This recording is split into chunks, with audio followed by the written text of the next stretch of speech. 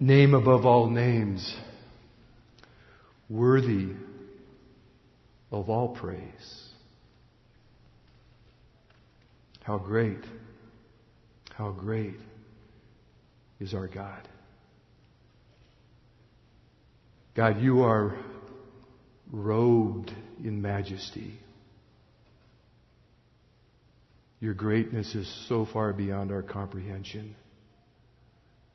But you give us glimmers and glimpses of just how vast and wonderful you are. Meet us in this hour. We long for a fresh touch from you. In Jesus' name, amen. Just before we get started, let me just share a word of greeting from our senior pastor, Dr. Greg Waybright.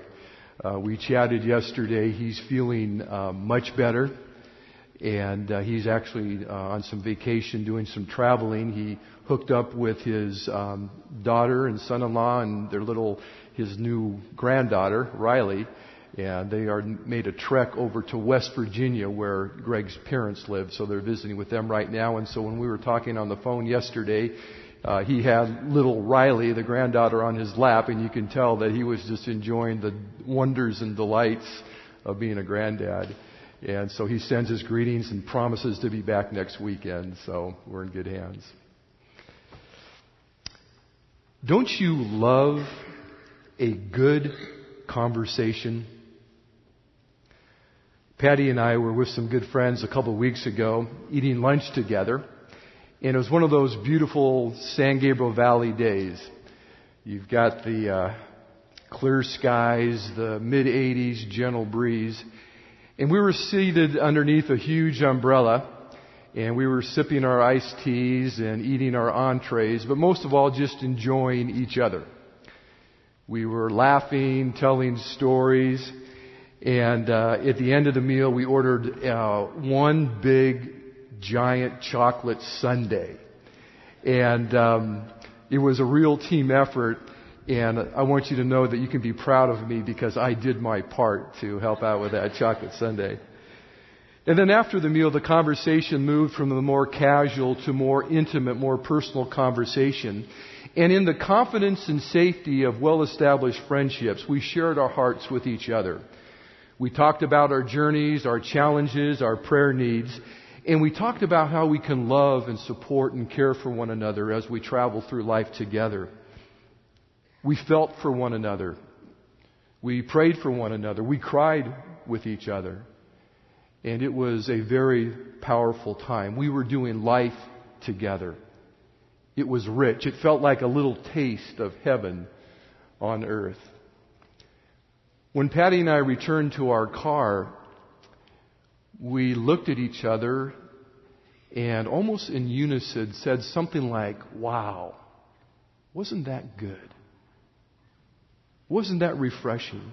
And we began to unpack and to recount the satisfaction of great conversation with special friends. We felt full. We felt refreshed, renewed, energized. Today we're going to experience a conversation, a holy conversation.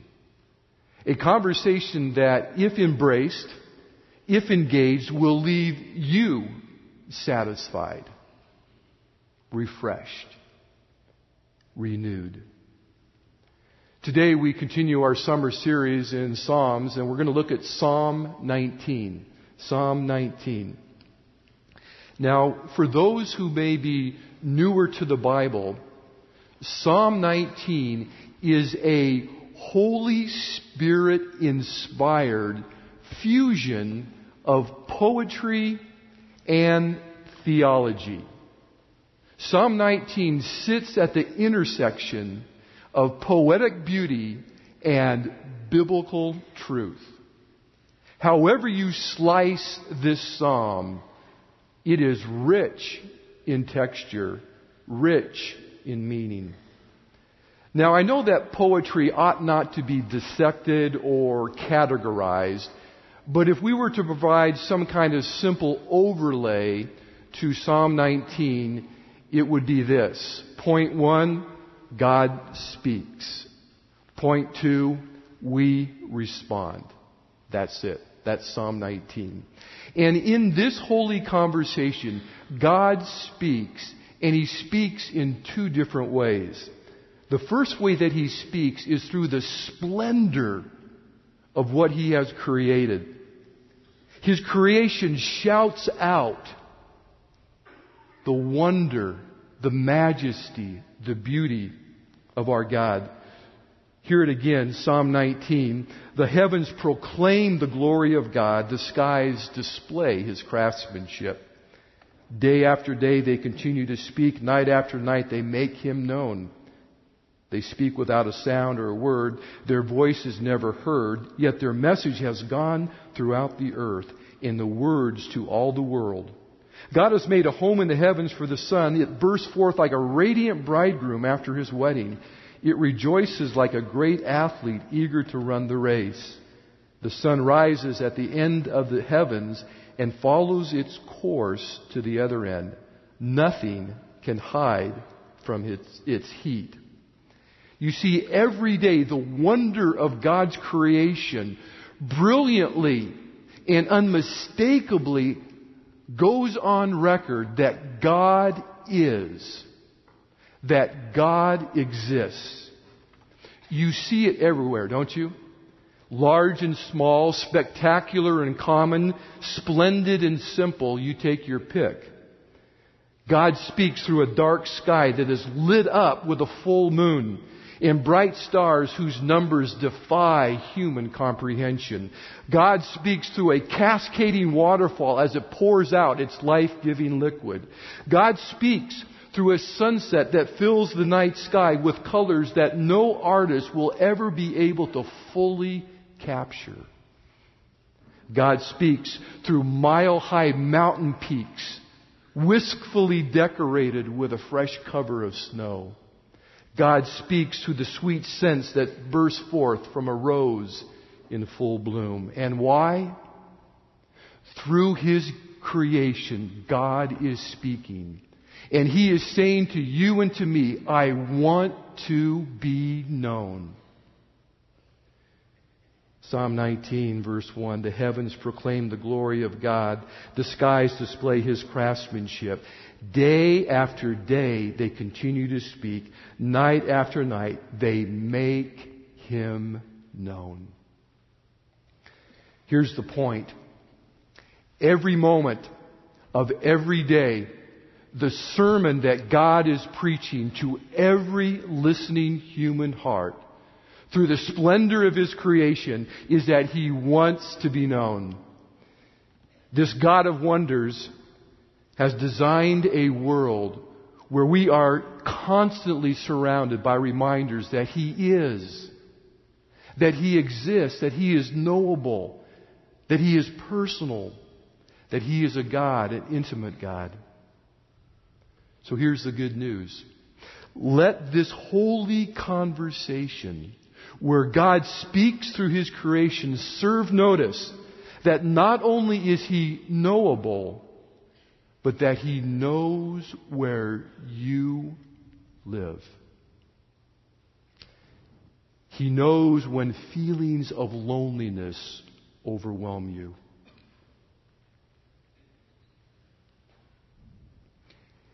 He knows when confusion paralyzes your life. He knows when you face a dark night of the soul. He knows the shock that you feel when the HR director calls you into his office and tells you to pack up your belongings. He knows when you've lost your way.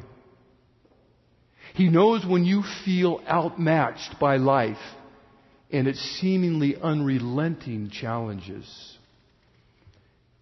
He knows the devastation that you feel when the doctor puts down the x-ray and turns and delivers the bad news. He knows when those you care about most are at a bad place in life. He knows when the foundations of your life shake and roll. He knows when you're exhausted and can't go on. He knows when your heart is fearful. He knows your anxious thoughts, those thoughts that steal your rest and peace. He knows. God is, God exists, and He knows where you live. While at times we find it hard to believe, this God who knows you by name has gone to great lengths to surround you with vivid and constant creative displays that He is there and He is there for you. Would you let that truth soak in? Would you let that reality move from your head to your heart? I want you to hear the words of this next song that John's going to sing for us. Pay attention to them. Let the words wash over your soul to minister to your heart.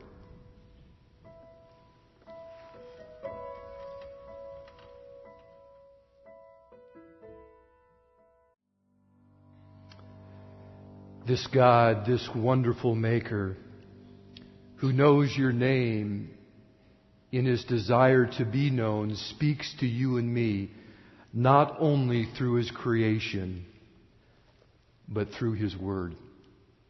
Not only do we hear the voice of God through the wordless revelation, His creation, but we hear it through the written Word, the written revelation. That's the point. That's the big idea of the second stanza of Psalm 19.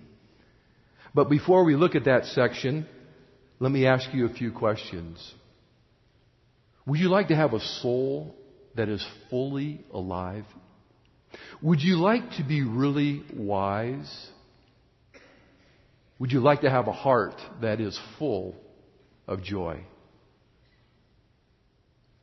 How about this?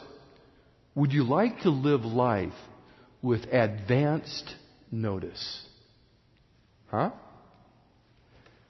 From time to time, as you drive around California, you will see big orange signs, compliments of Caltrans, telling us that a particular section of highway will be closed, be under construction for a certain period of time. That advanced notice informs you and helps you make some decisions about how you'll travel in the days ahead. Well, my friends, one of the beauties of the Word of God is that it is filled with advanced notices. It is filled with flashing signs that tell us the best way to travel this life. You see, the more you follow God's signs, the greater will be your joy, your fullness, your wisdom, your insight for living. Look with me, verse 7.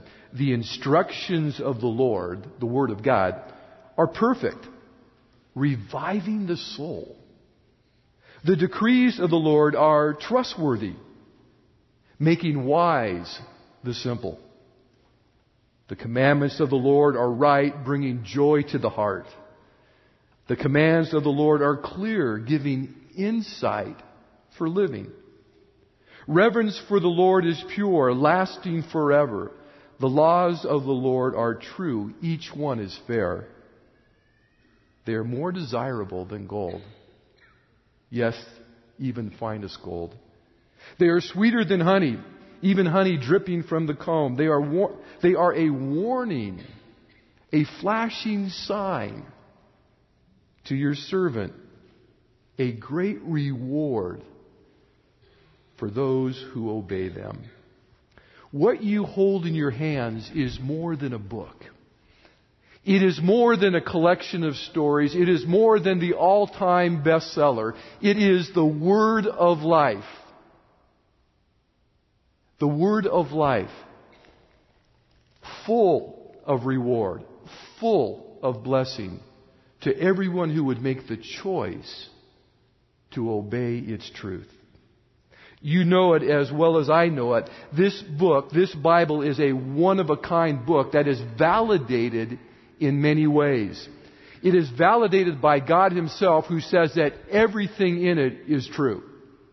It is validated by countless people throughout the centuries of human history who have found lasting strength and genuine hope in the middle of life's most significant challenges. The Bible is validated every time an archaeologist turns the spade and unearths another remnant of the ancient past. And the Bible is self-validating. A book of 66 books written over a time span of 1,500 years by 40 different authors in 3 different languages, yet its unity and harmony and purpose are impeccable. And its predictions made hundreds of years ago have and continue to be fulfilled with 100% accuracy. This book, the Bible, is what God uses to speak to us. To speak words of life and hope and comfort and counsel and direction to our often worn and weary lives. You see, the written Word of God, along with His creative display throughout this universe, is God's part, God's piece of this holy conversation. Do you need some words of life today?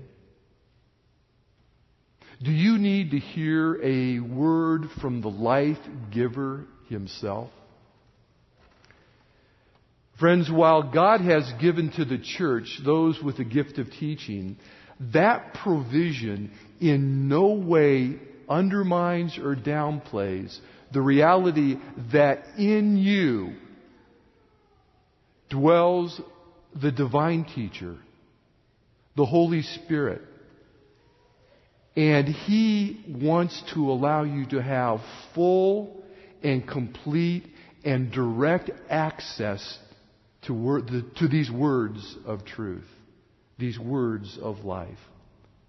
You see, while God may use others at times to speak truth into your life, He longs to have a personal, private, direct conversation with you. Just you. What do you need to hear from God today? Some words of hope? Some words of direction? Some words of strength? Some words of forgiveness? As we have planned today's worship service, worship encounter, if you would, we felt led to create space, create time, where God could speak directly to you. No one in between. We want this holy conversation to be yours. Not just something you hear about, but something that you embrace, that you experience for yourself. For the next several moments, I want you to take a look at the verses that you'll find in your worship folder, right in the center panel of that worship folder. And there you will find a number of verses that talk about hope, in comfort, in care, in forgiveness. And what I want you to do is I want you to pick one verse from that center panel of your worship folder. One verse. Pick the verse that seems to be as closely matched to where you find yourself today in your journey of life. And then I want you to take that verse and I want you to read it, reread it, reflect on it, pray it, claim it, allow it to soak into the very core of who you are. Allow it to be God's voice to you, just to you. So for the next few moments, I want you just to dwell on one of these verses and allow God to speak directly to you. Oh God, in these next few moments, we, your people, come desperate to hear your voice, not to somebody else, but to me. Speak, God, now. We are listening.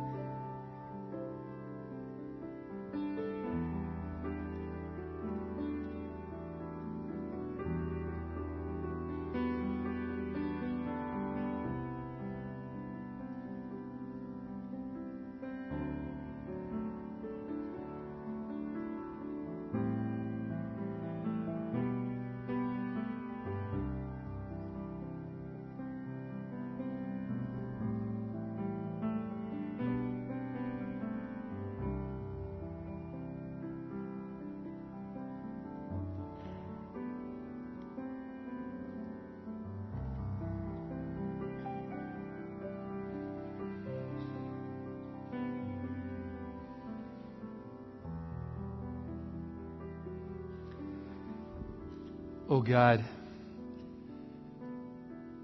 these are words not out of a book that we pick up at Amazon.com, but these are your words. And we as your people just bow before you and pause to thank you that you have spoken to us. Words that we need. Words that are attended by your Holy Spirit that lives within us, making them real and practical and bringing to our souls a depth of satisfaction that we find no place else. Thank you, God. Thank you for speaking.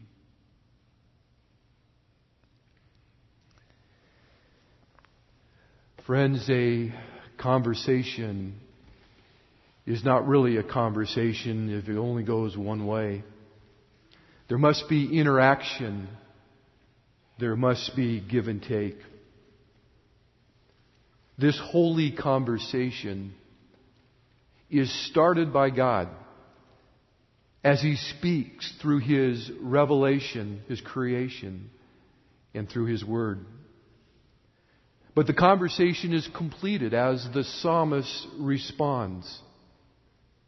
And I want you to hear his response, but not just the words. I want you to hear also behind the words, the heart that's represented. Verse 12, how can I know all the sins lurking in my heart? Cleanse me from these hidden faults.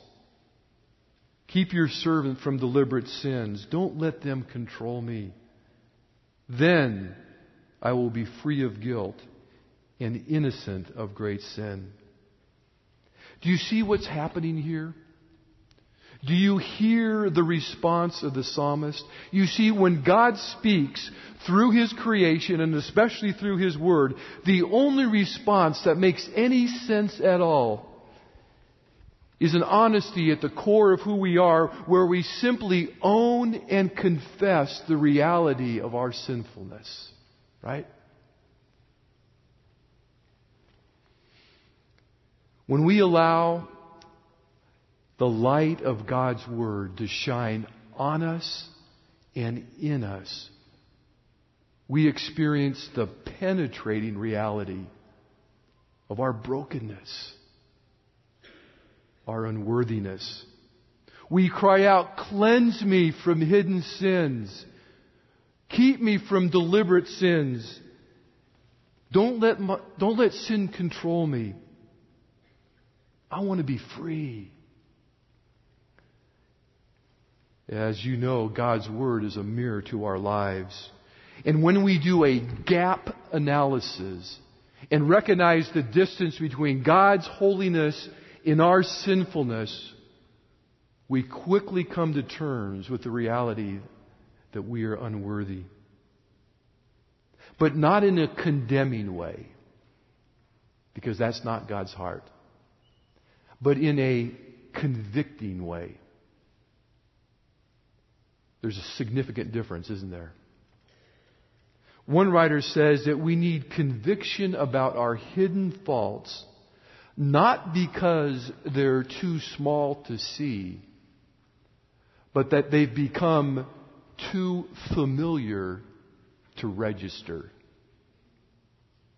Think about that. I think that person's onto something, don't you? Too often we become comfortable.